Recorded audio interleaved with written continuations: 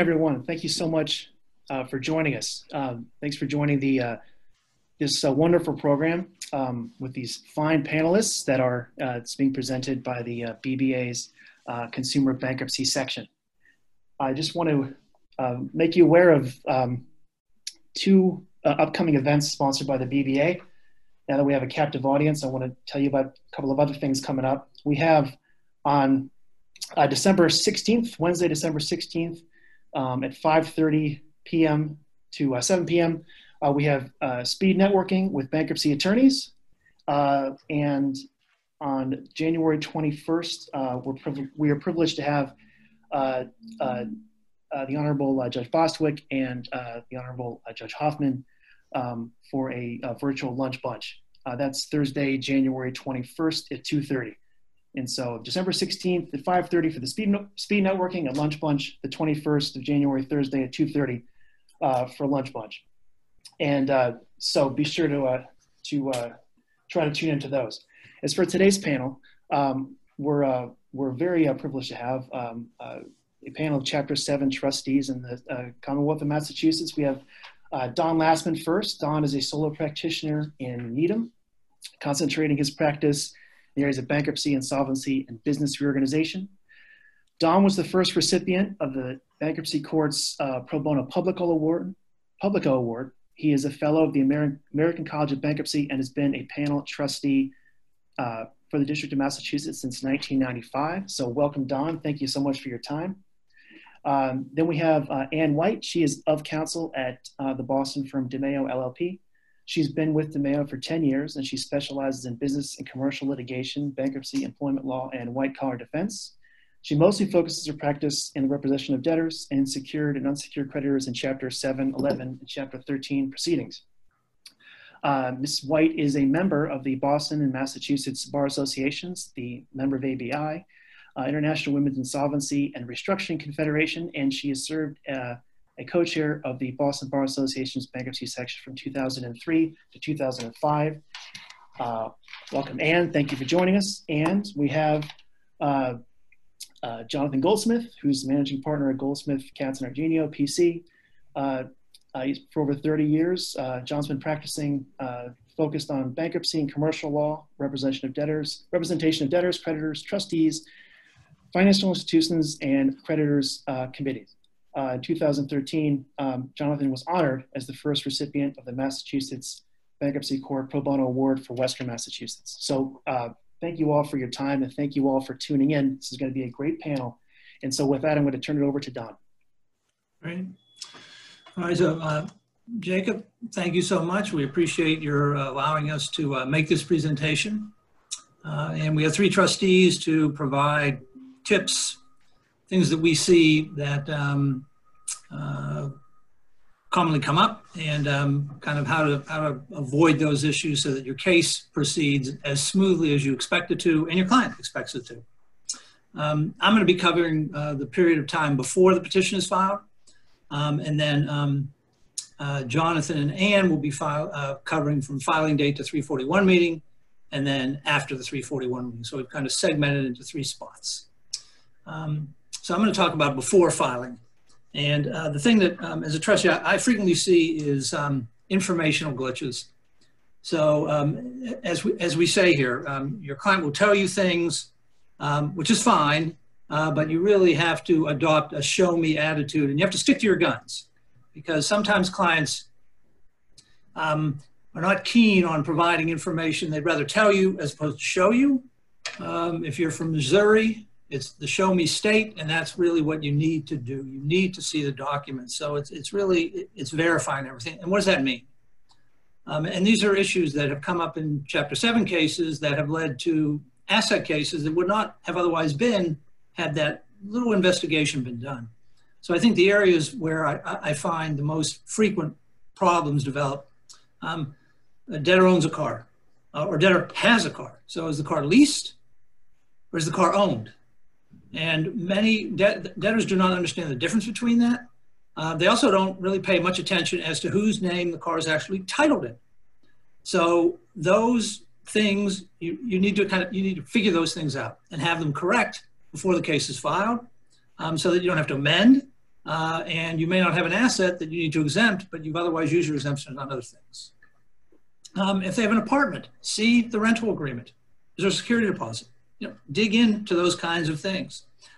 For all the debt, everyone now has to obtain credit report, and I insist on copies of the bills for several reasons. One, in some cases, I've found that debtors are unaware that others beside themselves are responsible for the obligation, so that the bankruptcy of Mrs. A leads to problems for Mrs. B because they're both together joint obligors, but they never really focused on that.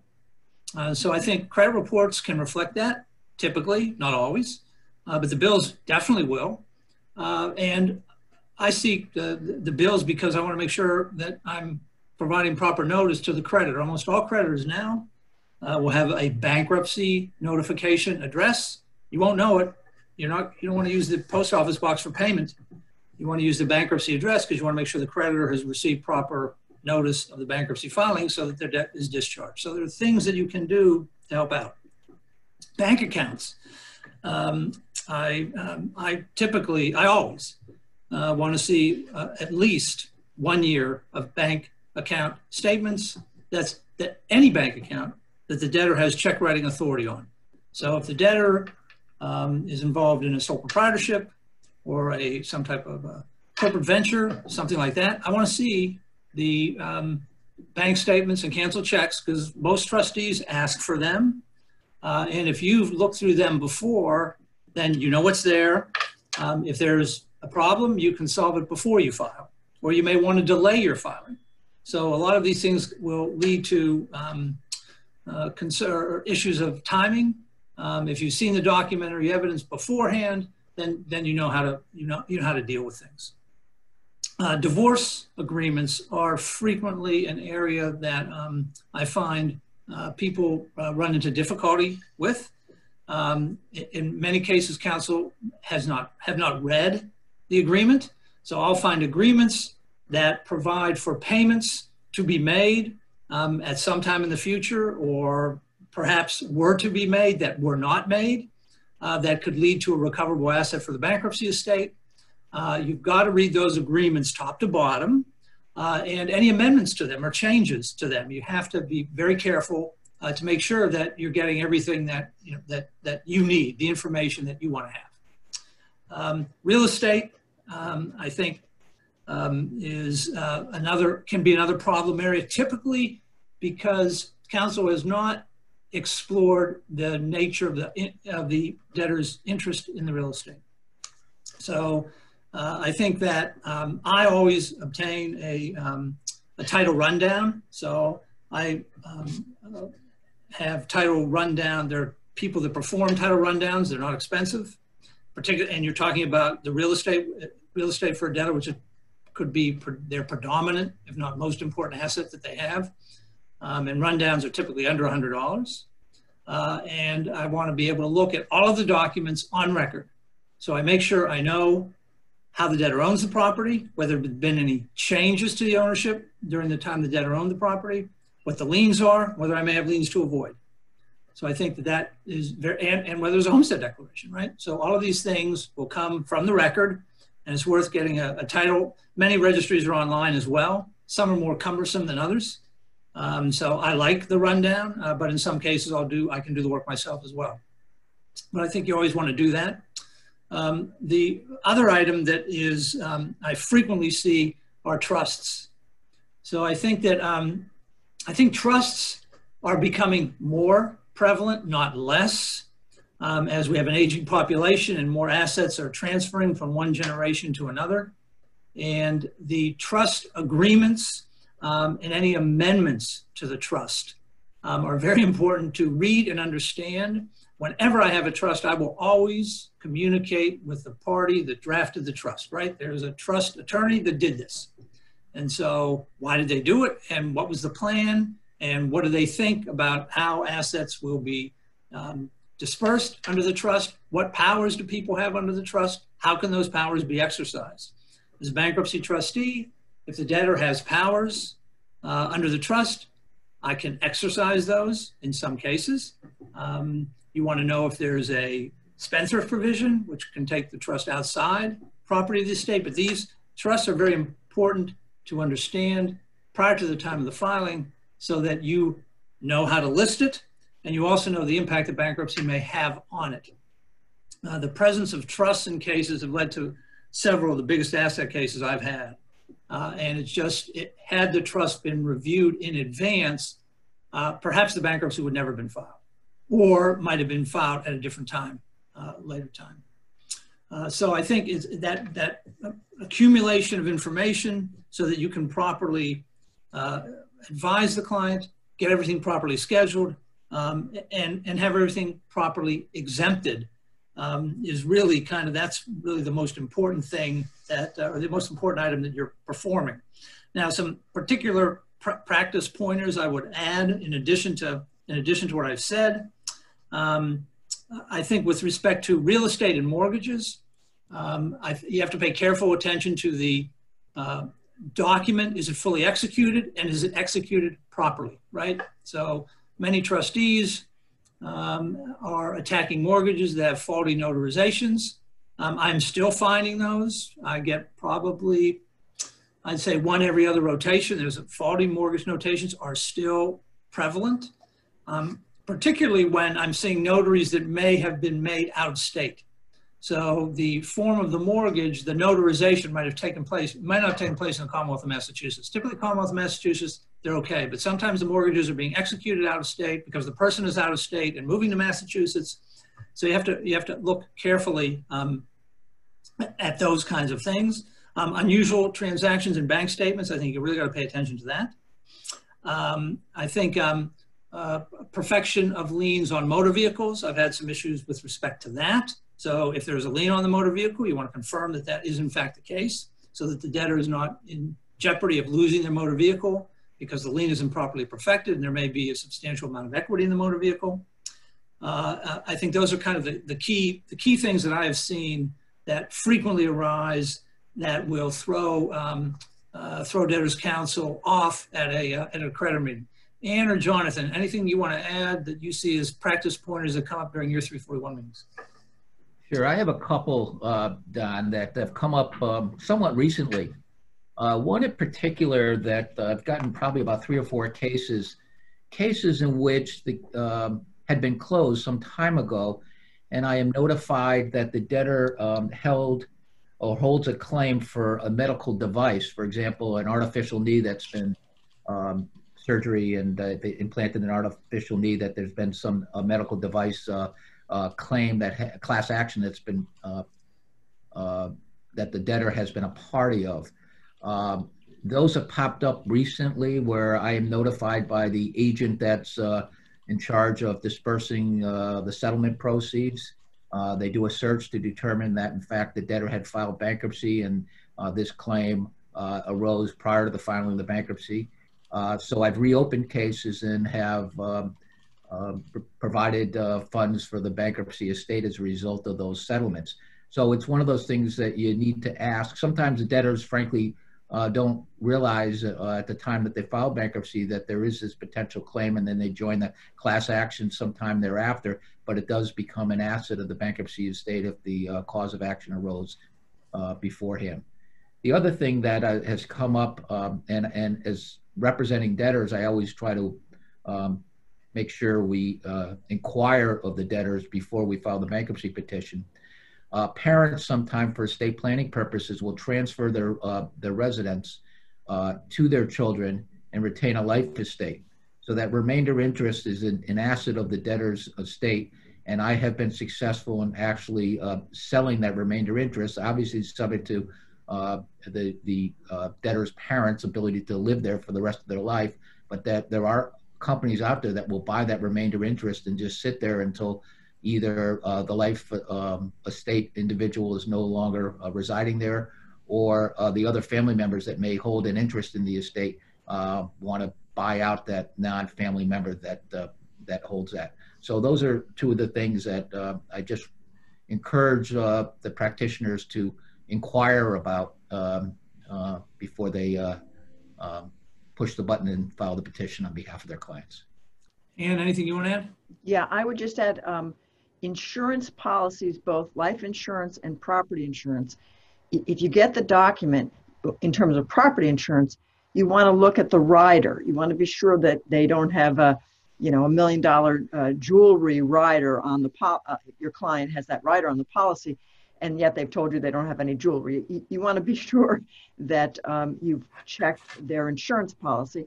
And then when it comes to life insurance, recently I had lovely clients, but they were certain it was a term policy, and it wasn't. It was a whole life policy.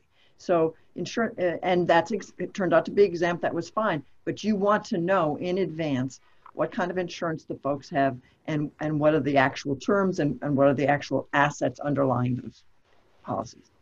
Yeah, I would add one thing, and that is for practitioners filing corporate cases under Chapter 7. They're not frequent, but they do happen. Pay particular attention to the corporate tax return, most recently filed corporate tax return. Most corporate tax returns have a balance sheet. They will reflect assets and liabilities, and many times one of the assets that the corporation has may be a loan to shareholder. So I'm finding not infrequently, probably three or four cases a year where a corporate case gets filed. There are no loans to shareholders listed as an account receivable. In the corporate case, I look at the tax return, and there is a loan receivable from the officer. Now, there may be offsetting loans to the corporation, but had all of that been vetted in advance and the books and records brought up to date, then there wouldn't have been an issue. So I think you have to pay careful attention to tax returns, personal tax returns for the same reason, but certainly on the corporate side, to see what ramifications the corporate bankruptcy filing might have for the principals. In many cases, the principals are insolvent too, and they may end up filing bankruptcy also. But do pay attention to that. I just want to say two other things. I'm going to turn over to Jonathan. Make sure your information is up to date. With everything being done by Zoom now, I'm finding that the interview process and then the time from interview to information gathering to filing is getting longer and longer. It's just a really gritty process now. It just seemed to be faster. Now it's not so much. So the information has to be up to date. So you want to make sure you're keeping it up to date. So when you file, what you're filing is as of that date, and not when you started the information gathering process 9 months before, because many things could have changed. And then you'll come to the 341 meeting and the debtor says, oh, I don't own that car anymore.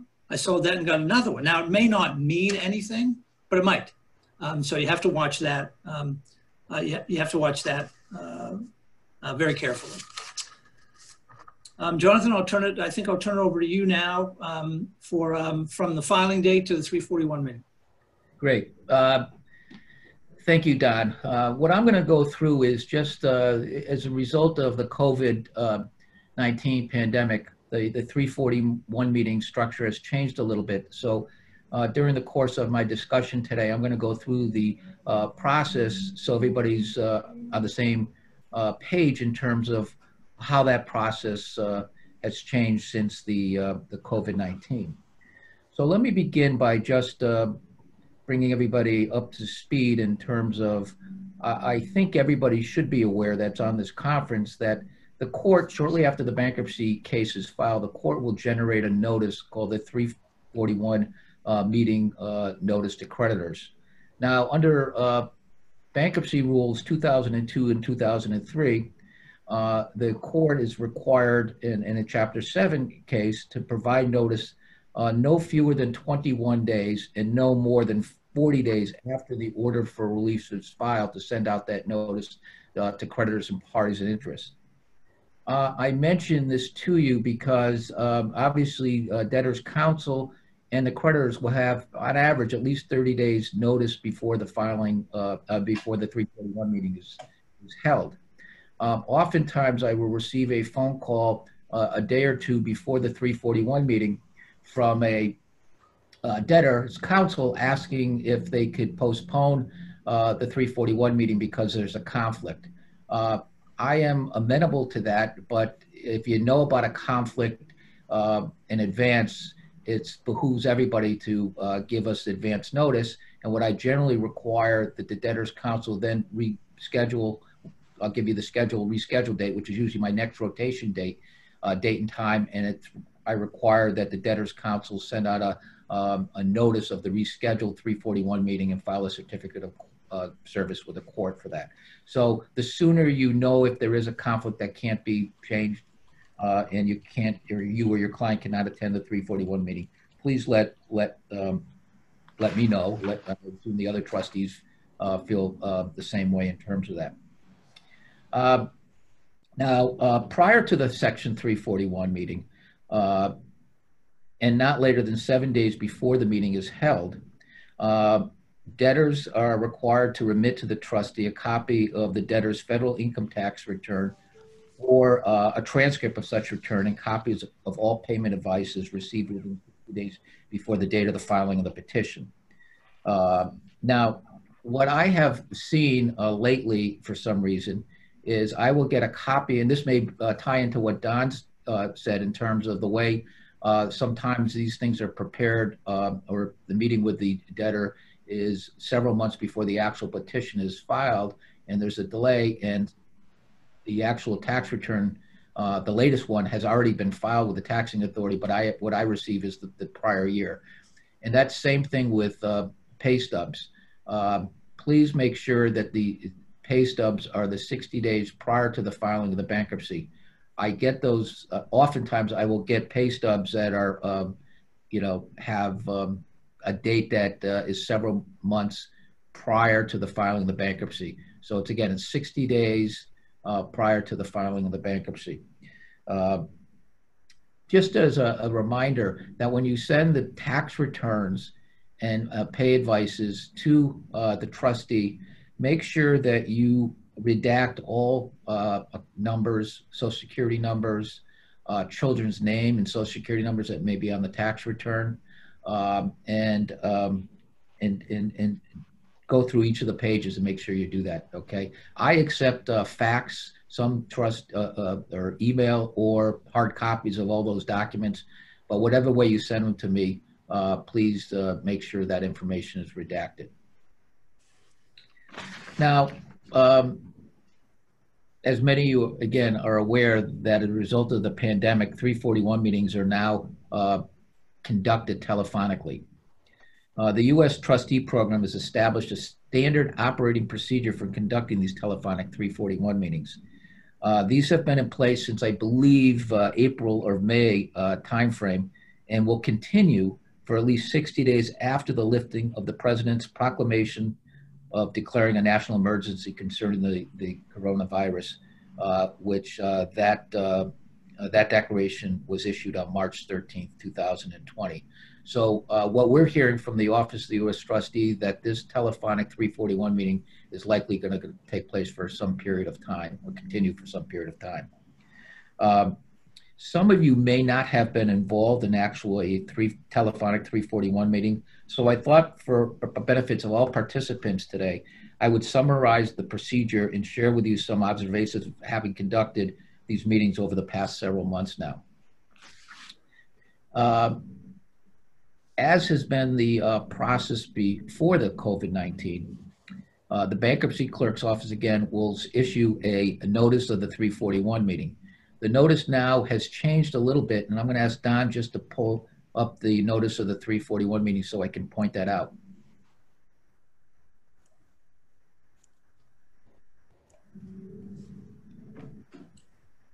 So this is just a recent one that I had, and I obviously redacted the names.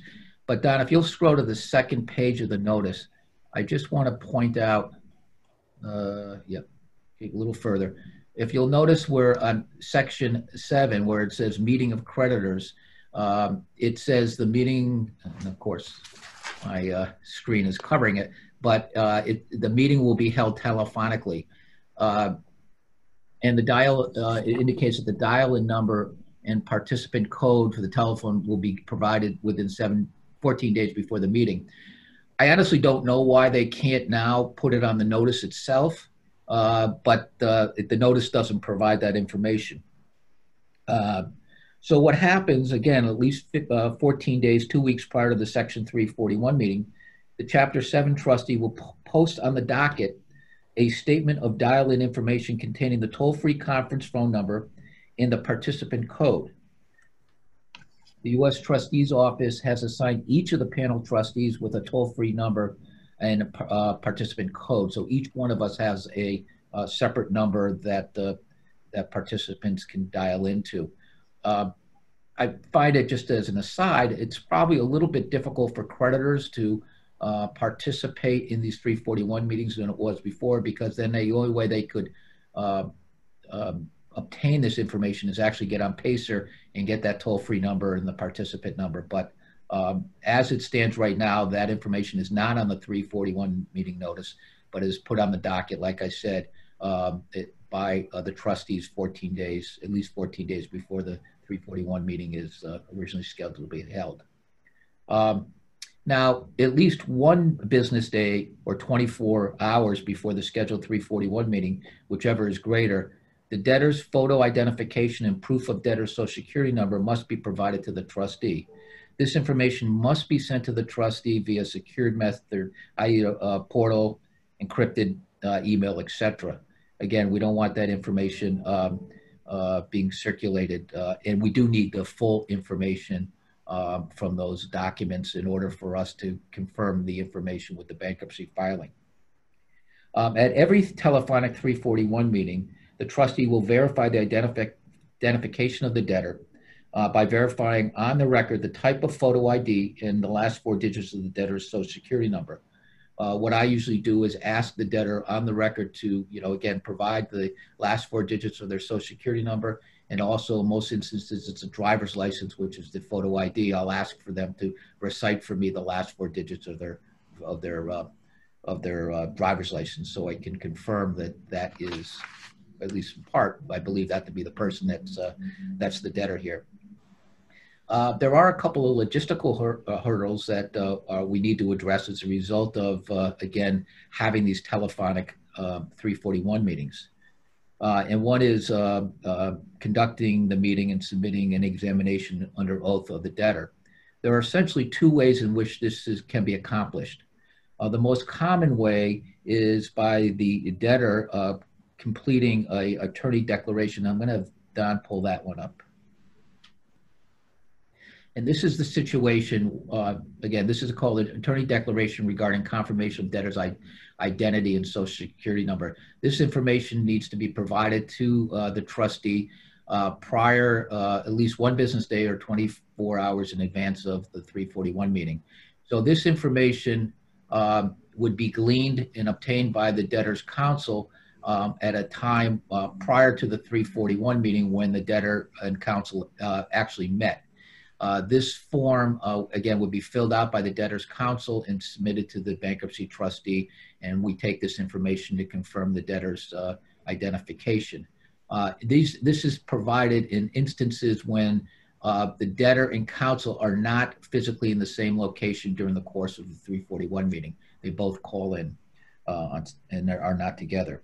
There is another way in which the identification or the oath can be taken.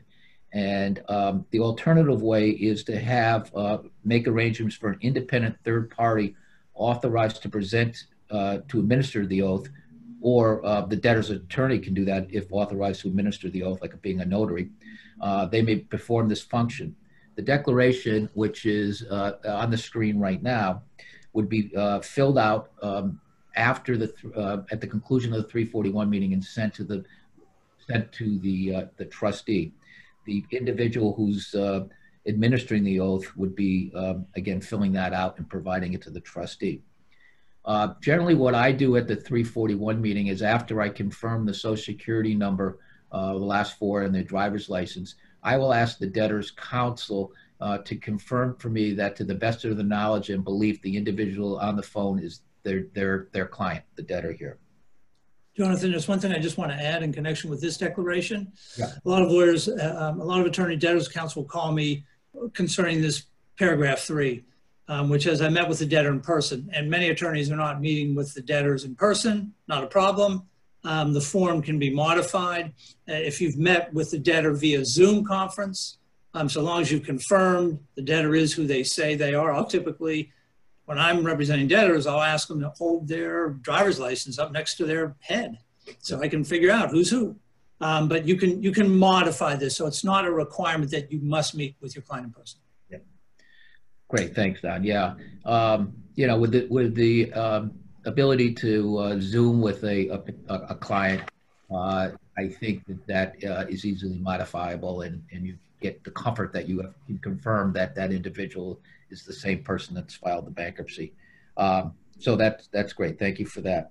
Now I have just a couple other observations regarding the telephonic 341 meeting that I wanted to bring to everybody's attention. First, as you are all aware, there's more than one 341 meeting conducted during 15-minute blocks, anywhere from 3 to 5, depending on the trustee.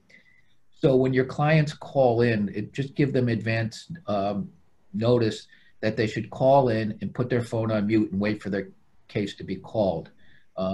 It's inevitable that during any particular rotation, I am required to make that remind people that to put their phones on mute. So if practitioners, if you could remind your clients, it would just make things go a little bit smoother and not being interrupted by somebody saying, I'm on the phone, or answering questions. I've had debtors answer questions, got on the phone and answered questions that wasn't related to their case. Their case hadn't been called.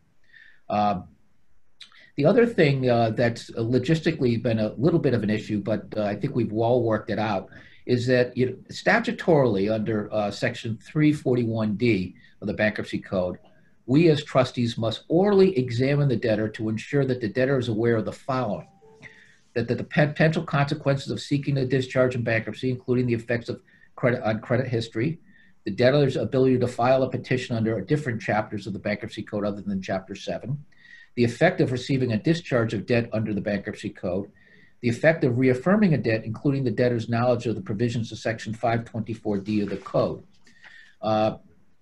To comply with this requirement, there's a handout that when we were meeting in person, and Don will pull that up, it's a bankruptcy information sheet that debtors are asked by their counsel to take a look at before they come up to the hearing table and conduct where their meeting is conducted. So historically, and I'm sure all the trustees do that, they will, during the course of their 341 meeting, comply with this provision by asking the debtors if they've reviewed this bankruptcy document and they're familiar with it. So now that we're not in person, I encourage all the practitioners to make sure that their clients receive a copy of this information sheet prior to the filing of the bankruptcy, or at least before the 341 meeting, and review it. So when I ask that question, there is not confusion as to what I'm talking about. Okay, and that is, again, statutorily, we're required to make sure that they are aware of those things, and how we do it is by giving that handout to them. My other thing is, if your client needs an interpreter for the 341 meeting, there are we have a service that's available to all of our old trustees to provide an interpreter for essentially, I don't think there's any language that I've come across that there hasn't been an interpreter available to interpret. Because of the telephonic 341 meeting, it makes it a little bit more difficult logistically. So what I ask practitioners to do is give me heads up. Give me heads up that you're going to need an interpreter, because what I do is, because we're doing it in my office, I have my assistant get the interpreter on the phone and then call in. So if I know in advance that you're going to need that, I'll have it ready to go, and it won't delay your case or the other cases that are behind you. So please give us heads up, at least a week in advance. That would be helpful. Jonathan, one more thing I might add in connection with the kind of heads up. When I'm conducting my meetings, I'm always asking debtors' counsel to alert me if there are any domestic support obligations, because trustees have obligations to notify typically the governmental unit that's collecting the domestic support obligation and the person who's receiving it. So if counsel is aware of a domestic support obligation, they should make that known to the trustee so that they can fulfill their obligations in that respect. Right. So that's leading right into my next point. And then I think I gave you the DSO, Don, that you can pull up. So I encourage all of you to get a copy of the DSO form, have it completed, and send it to the trustee. preferably before the 341 meeting, because we will ask if in fact there is a DSO requirement and that form be completed. If I have it in advance, it just makes it smoother. I don't have to go chasing you for that form post 341 meeting, and that could extend the time. If I have to file a motion to extend the time to object to discharge because you didn't provide it to us, it just makes it that much smoother, and it's an easy thing to just have your client fill it out and get it to the trustee, because we have to, again, provide notification to the various taxing authorities in Massachusetts Department of Revenue with respect to that DSO. Couple other things regarding just representing a debtor at a 341 meeting in advance of actually having them show up at a 341 meeting. My practice, I have a couple things, and I'll lay right on the table because anybody's been in front of me. I do ask debtor's counsel to give me a brief explanation of the reasons why the debtor needed to file bankruptcy. And the reason for that is, and that's a practice, at least in Springfield, and I don't know if anybody else in Worcester other than myself does this, but I'd like to know if there's anything in particular, was a health problem or a business that failed, something that precipitated the filing that would be helpful for me to understand. That would be great. So I ask counsel to just give me that brief explanation. Maybe a lost job, divorce. I mean, there's a host of reasons why obviously people need to file bankruptcy, but if there's anything in particular that would be helpful, please bring that to my attention. I also want to bring practitioners or make them aware, and probably most of you know this, but just in case you aren't, debtors don't have the ability to continue to operate a Chapter 7 a business. And let me give you an example where this becomes an issue. Let's assume the debtor runs a restaurant as a sole proprietor, and they think, oh, I can continue to operate that business because all the assets are subject to a lien of the SBA, and there's no equity in those assets available for the benefit of unsecured creditors because the assets, the claim is underwater. Now, you may think that that's appropriate because there's nothing beneficial to the creditors if those assets were to be liquidated, but the reality is the only party that has authority to operate a business in a Chapter 7 is a trustee. And the court must authorize the trustee to operate the business and can do so just for a limited period of time if such operation is in the best interest of the estate and consistent with the ordinary liquidation of the estate. Now, you may say, oh, well, these assets are fully secured or exempt. That still doesn't give you a right to operate the business.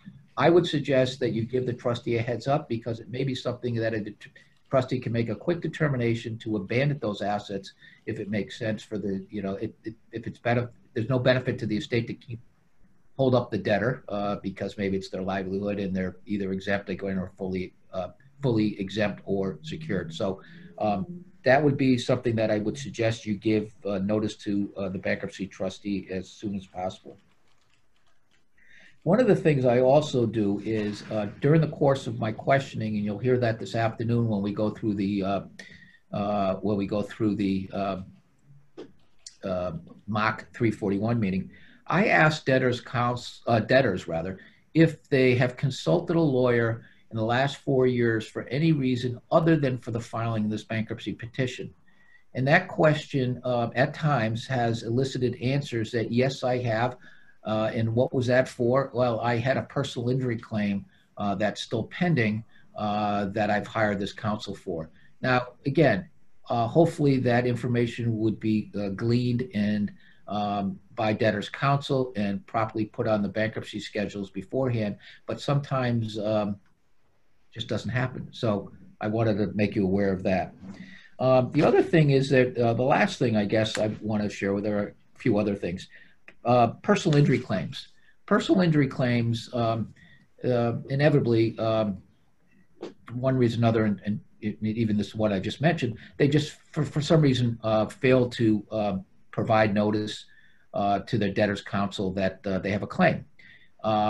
So if there is a claim, my suggestion is, even if it's listed, obviously if it's listed, you want to make sure that the lawyer that's handling the claim on behalf of the debtor is immediately notified of the fact that the debtor had filed bankruptcy, because the debtor and that lawyer have no authority to try to settle that or continue with the litigation unless the claim is abandoned, or on some occasions the trustee will actually employ special counsel the lawyer that's been handling that personal injury claim to pursue that. So I just want to make sure that even if you're aware of it, which hopefully you would be, you make sure that you notify that counsel so they don't continue to do work where they may not be compensated for that work because they weren't properly employed by the bankruptcy estate.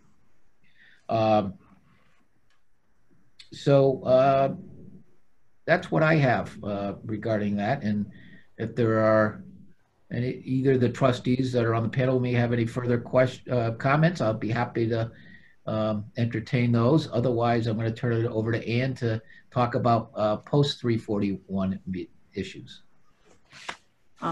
With respect to after the meeting of creditors, after the 341 meeting, and actually before I discuss that, I want to just highlight key dates. The first key date is the date of the filing of the bankruptcy, because that date determines what assets are in the bankruptcy estate versus what assets are not in the bankruptcy estate. For example, we keep talking about personal injury claims. If the car crash, heaven forbid, if the car crash happens the day after you file the bankruptcy, it's not an asset of the bankruptcy case. If the car crash happened the day before, it is an asset of the bankruptcy case. So as a practitioner, you need to absolutely be sure with your client, this is the day I'm filing the bankruptcy. Is anything changed in the last 3 days and the last weeks before? So the petition date is very important when it comes to what assets are bankruptcy assets. The next important date, of course, is the date of the meeting of creditors. And that date, and then at the conclusion of the meeting of creditors, there's a 30-day period, and that's the deadline, 30 days after the conclusion of the meeting of creditors, for any party to object to an exemption. And typically that's the trustee's job to object to exemptions, but it's a short time frame. It's a 30-day period. Of course, parties can get extensions, but the conclusion of the meeting of creditors, you've got the 30 days for exemptions.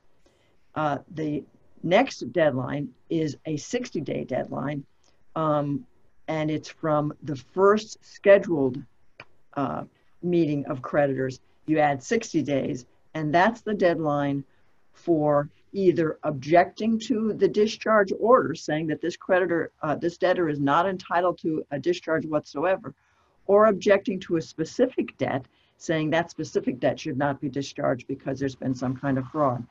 So bankruptcy is very much deadline driven. It's driven by specific time frames, and you've got a 30-day one for these exemptions and a 60-day one.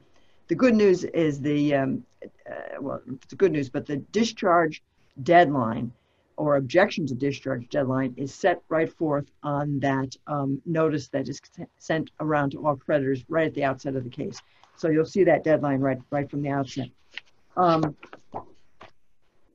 we're talking about discharge, that is the goal. That's what you want when you file bankruptcy. You want to get a discharge of the unsecured debts.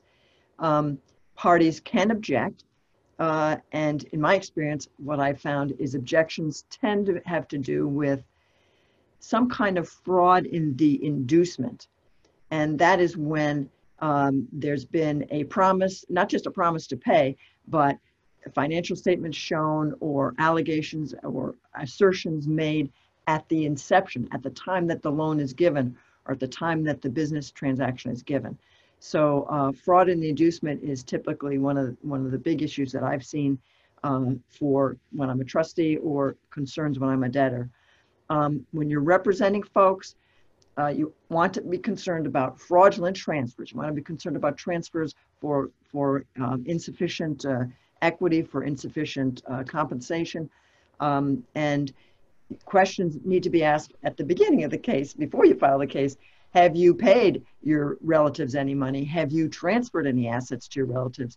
And you want to look back 4 years, 5 years. You want to look back a decent period of time to review if payments were made to insiders, if payments were made, or if preferences were made. Have you used one credit card to pay off another credit card? So these kinds of dischargeability, and discharge of particular debt, these kinds of concerns under 523 of the Bankruptcy Code and 727 of the Bankruptcy Code are very much something that you want to focus on before you file the bankruptcy, but that may be what you have to handle afterwards. And what I mean by that is the trustee will pursue that. The trustee will pursue the non-exempt assets, and the trustee will maybe, of course, be asking for more documentation if it's a complicated case. A key takeaway, please, is that the granting of a discharge in bankruptcy does not equal a abandonment of all the assets of the debtor.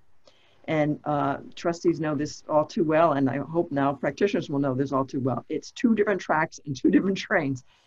You get a discharge because no parties objected and it appears like you've disclosed your assets. There may be a non-exempt car that the trustee still has to auction and sell. There may be some question about bank accounts that the trustee is still in the process of investigating. Those assets are not abandoned or not in any way, they're still subject to inquiry and subject potentially to sale by the trustee. So those are two different distinct things. It's great to get a discharge order, but understand you still have to answer to the trustee in terms of potential assets for recovery. I'm going real fast because I know we want to get to we stop at 1 o'clock, correct, gentlemen? Or we go to 1:30? It is 1, but I'm sure if we went 5 minutes over, Okay. hopefully we wouldn't lose anybody on this phone call. All right, so then I guess the other things about after the 341, there are a few assets that could be recouped 6 months after the bankruptcy, 180 days that is, and that's inheritance that your debtor might get, that's property settlements from divorce or death benefits. So those kind of things you do want to be concerned about, asking about those and be concerned about those. And that's all I have to say at this point. Thank you. I was corrected. I go until 2, not 1. Yeah, right. But I think, 5 minutes after. Oh, 2. Yeah, I said it wrong. Yeah. Trustees have a lot of power, but we yet have the power to bend time. We're working on it, but we don't have the power because it really would be a helpful tool if you think about it. 2 things I wanted to mention on the 341 meeting stuff, and that is because the meetings are being conducted electronically, I'm seeing 2 things. One, clients tend to be a little bit more nervous because their lawyer's not there. So, I think it is important to talk to your client in advance because they get on the phone and they hear all this background stuff because there could be lots of people talking and I've had debtors that just drop out. They're gone. They were there, they're gone. They've freaked out. And so, the lawyer has to drop off the phone, call the client back, say you're in a room, there's a lot of people in there, don't worry what they're saying, they're not talking about you, it's, it's a different case, come back on, it'll be all right. So there is some situations there that are tough and you want to talk to your clients so they're going to be okay with that. Because I've seen them, people just like I said, they're gone. Like when it's in person, they don't flee, but on the phone, they can flee. The other thing is that because they're not there, they may blurt something out and you can't kick them, you can't stop them, you can't correct them. It's done.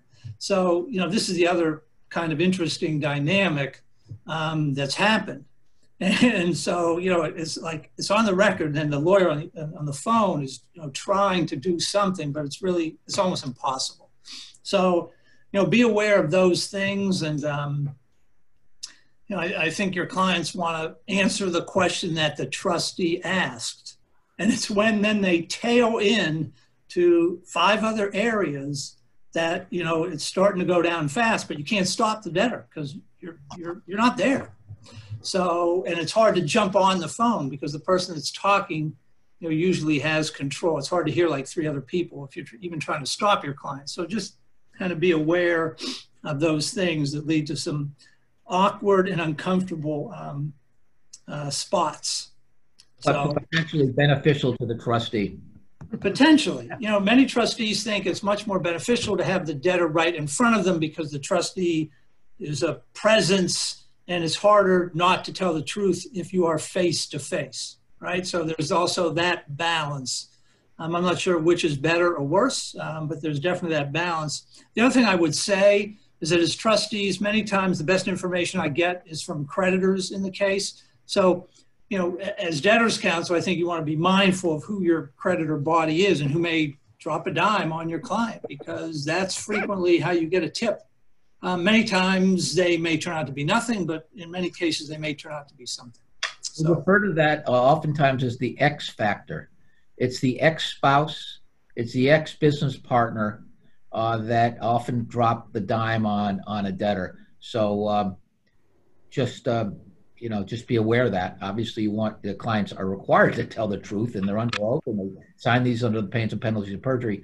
But I emphasize a number of times throughout the preparation process about the need to be accurate, truthful, and remind people about the X factor as well. The other thing, what I do, Don, and I don't know if Don and you do this, but I ask the clients to try to get on the phone a little bit earlier so they can hear other 341 meetings to see how they're conducted. So we, hopefully take a little bit out of the sting or the nervousness when they hear what the questions are and how the trustee presides over that meeting. The last thing is that, and I don't know if it's just lately because it's telephonic, but I have to interrupt some counsel sometimes because they are testifying on behalf of their client. And it really is the debtor that's required to answer these questions, not their counsel. I appreciate that there are times when they want to, they need to, expand on something that's helpful, but they're not there to testify. It's their clients that debtors under oath. Yeah, I would add, I'll just add one more thing, and that is most people have their social security number memorized. No one has their license memorized. So whenever every client's going to be asked that. So make sure your client has their driver's license with them and it's not in somebody's car, 3 towns over. I've had that happen. Or they didn't know they would need it, or they have to go outside to get it. So, and then this just, leads to confusion and delay and things like that. So make sure they have they know their social security number probably, but they definitely will not know their driver's license, last 4 digits of their driver's license, or their, or maybe they're using a passport. Ann? Can I just answer a quick online question about abandonment? There's 2 ways that assets are abandoned in bankruptcy. One is specifically, I've got a house and I'm about to refinance or sell or do something and it's all exempt, and the trustees file a specific notice and request for abandonment, and that's allowed by the court. The second and only other way to get some miscellaneous stuff abandoned is for the case to close. Period. That's it.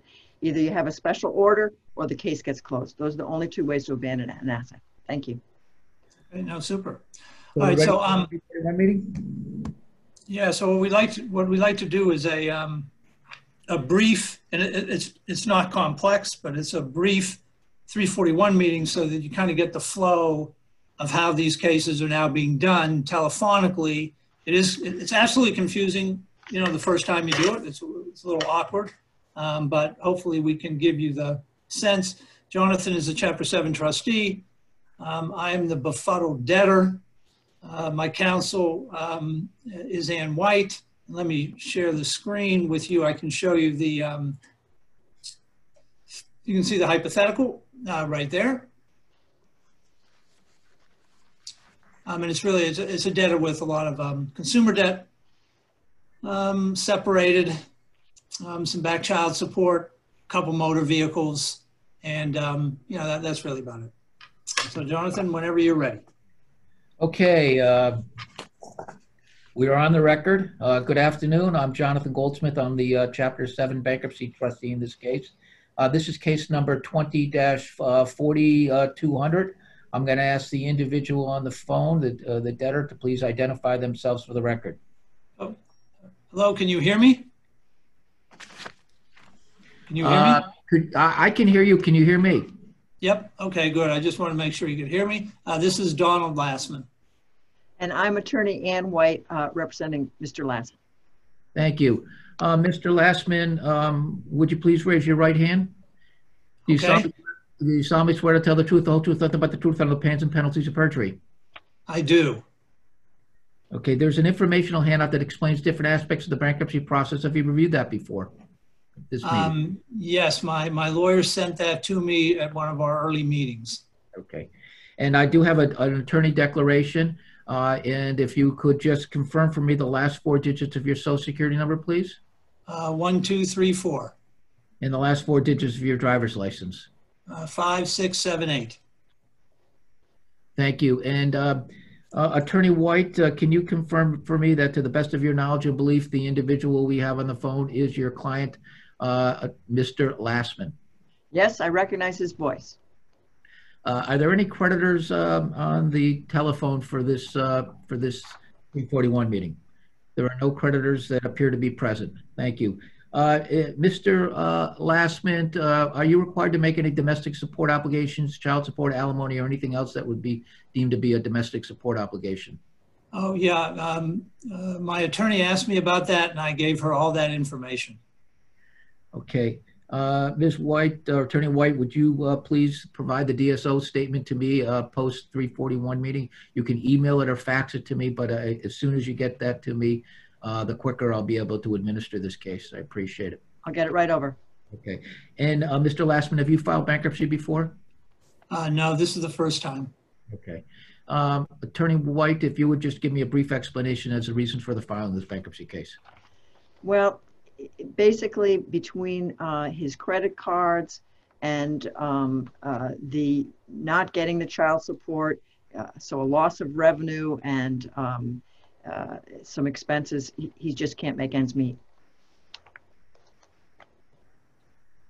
Okay, thank you. Mr. Lassman, I have a few questions to ask of you. Let me begin by asking, what was the last time you used a credit card? Well, my lawyer said I really shouldn't be using credit cards if I'm going to file bankruptcy. So it's been probably 3 or 4 months at least.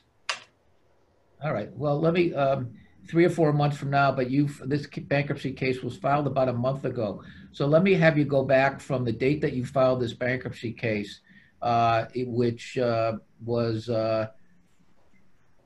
October 31st. So go back 90 days from that date. Did you use a credit card during that period of time? It's possible I did. Like I might have gone to a mini mart or gas or something, but if I used it at all during that period of time, I would have sent in a payment to the credit card company. So I didn't get any further behind. So have you bought any big ticket items within that period of time? And what I mean by big ticket items, anything worth more than, let's say, $750, a big screen TV or anything of that nature? No, certainly not. I lead a very modest lifestyle. Okay. And you listed a 2013 Jeep Cherokee with 105,000 miles. You put it down at $2,500. How did you arrive at that value? Because my Blue Book review of that vehicle suggests that that car has a value of $10,500. So I just use the NADA. Maybe the Blue Book is different. So my counsel, I did give my counsel a copy of what I use, so we can send that over to you. Okay. Well, in any event, I'll be happy to take a look at that, but it does appear that if there is equity in it, that would be exempt in any event. But just curious as to how you came up with that value. Mr. Lassman, have you consulted a lawyer for any reason other than for the filing of this bankruptcy case in the last 4 years? No. Do you have any stocks, bonds, or investments of any nature? Nothing, not at all. Have you in the last 4 years, have you had a retirement account, a stock account, mutual fund, U.S. savings bonds, or anything else of that nature that would be deemed to be an investment? No, nothing at all. Okay. Have you inherited any money or property within the last year? No. Do you expect to inherit any money or property within the next, let's say, 6 months? I do not. So I'm sure your counsel has made you aware of the fact that if you have a right to inherit any money or property whether it's through bequests, a life insurance policy, or otherwise, that right to that property or money needs to be disclosed if you have a right to inherit that within that period of time, 180 days from the day you file bankruptcy. Now, just to be clear, it doesn't mean that you physically get that within that 180 days. It's just that you're entitled to it. So, for example, if somebody a month from now passes away and in their will they leave you money, you may not get it until the will is probated, but you are entitled to that. So that needs to be disclosed to your counsel, and that information needs to be amended on the bankruptcy schedule. So you're aware of that? Yes, my lawyer told me about that, and I'll be sure to let her know if anything happens. Okay. What I'd like to do as part of my work as a trustee, and my responsibility is to get 90 days worth of bank statements from you. So what I'd like to do is, again, you filed this bankruptcy case on October 31st. So I'd like to get the statements from, why don't we say August, September, and October, the 3 months worth of bank statements. Do you think you can get those to me within the next 2 weeks? Yeah, I think my lawyer might have them. I already have them, and Jonathan, I'll get them right over. Great, thank you. So I only have a couple other quick questions for you. Do you have any antiques, fine jewelry, or collections worth more than $1,000? No, I don't. And is the Jeep Cherokee your only motor vehicle? No, I have one other. I have one other vehicle that has a loan on it, a Chevy, and that's it. So I have the two vehicles: the Jeep, no loan whatsoever, and another vehicle that has a loan. Actually, I say a loan. That might have been a lease. I forget. I don't have the bankruptcy documents in front of me, but my counsel will remind me. Yeah, it's a trustee. It's a lease, and Yep. I can get you those documents if you'd like. Have you reviewed those lease documents?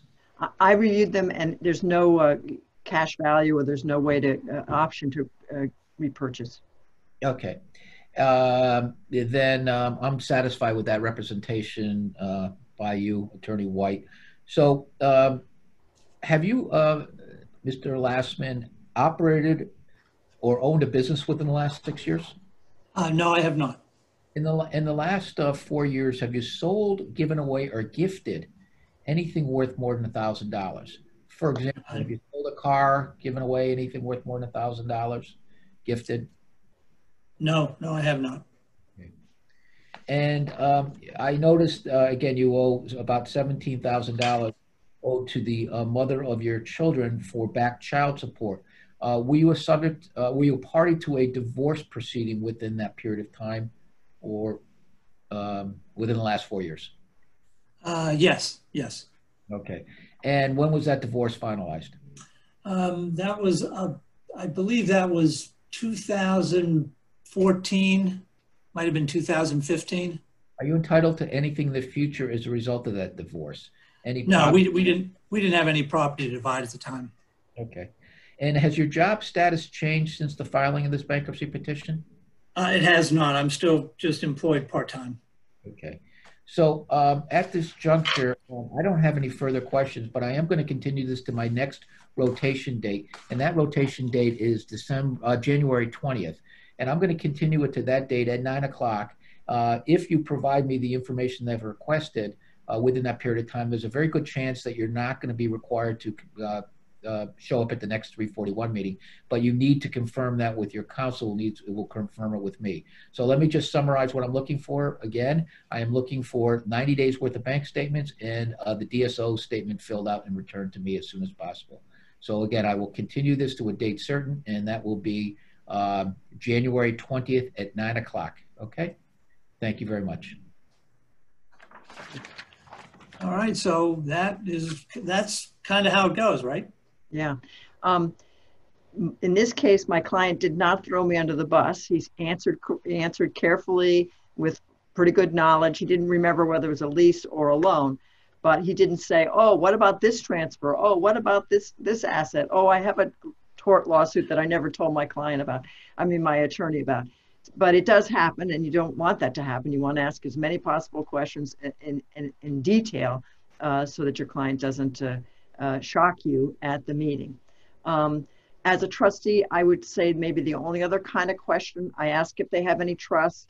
I ask, obviously, if there's if they're beneficiary of any trust, if they have any kind of litigation or anybody they can sue or considering suing.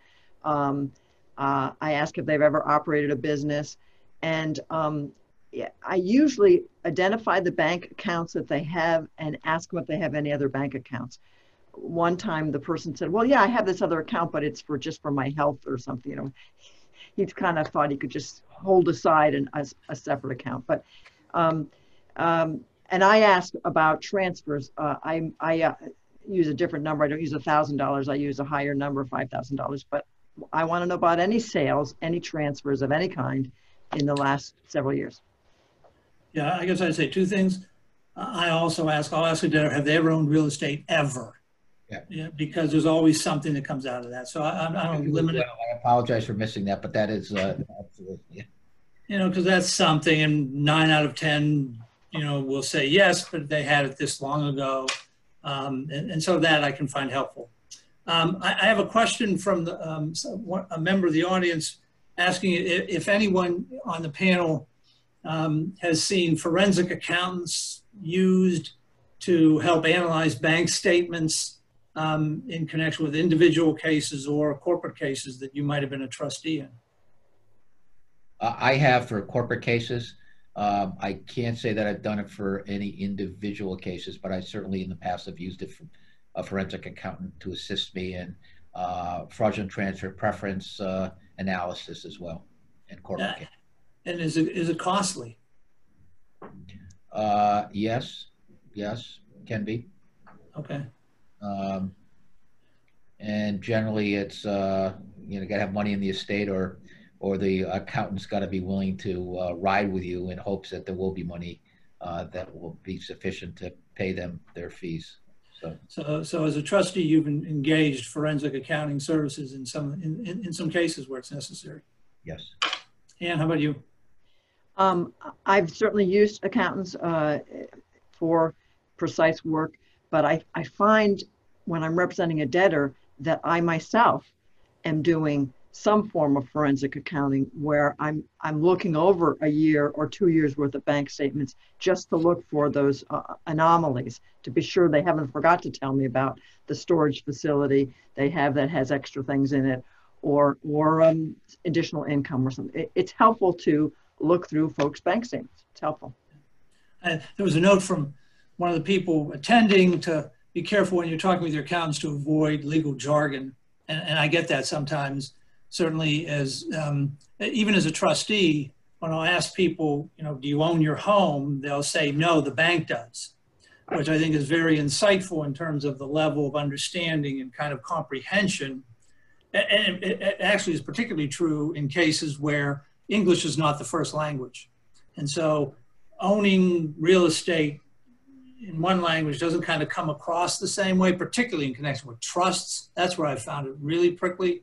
The kind of the interpretation of what that means and how it's, how it's said and so forth. So I think certainly as debtors counsel, you have to be careful when you're asking for information, because I know as a trustee, I'll get an answer and debtors counsel looks at their client and then they're looking at me, and it was just kind of, they didn't really think about how they were saying it. So I think you have to kind of keep it simple, because the clients they're going to be nervous, and they don't really necessarily know. And many of them typically have, they've kind of kept their head in the sand.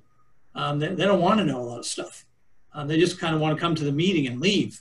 So it can be tough. It can be tough. All right. Anything else anyone wants to add? If not, I think that we're all set. Ann, anything you want to add, or Jonathan, anything you want to add? No, I think we That's great. All right. So thanks everyone for attending. And there are upcoming events that you heard about at the beginning of the program. The BBA, the bankruptcy section, has lots of great events all year long. If you're not currently a member, certainly I suggest you take a look at the Boston Bar Association's website, and in particular the sections page, the bankruptcy section, very vital. and lots of programs upcoming to kind of keep you up to date for the incoming wave of bankruptcies that everybody suspects. So thanks, everyone. Thank you. Thanks, guys. Thanks.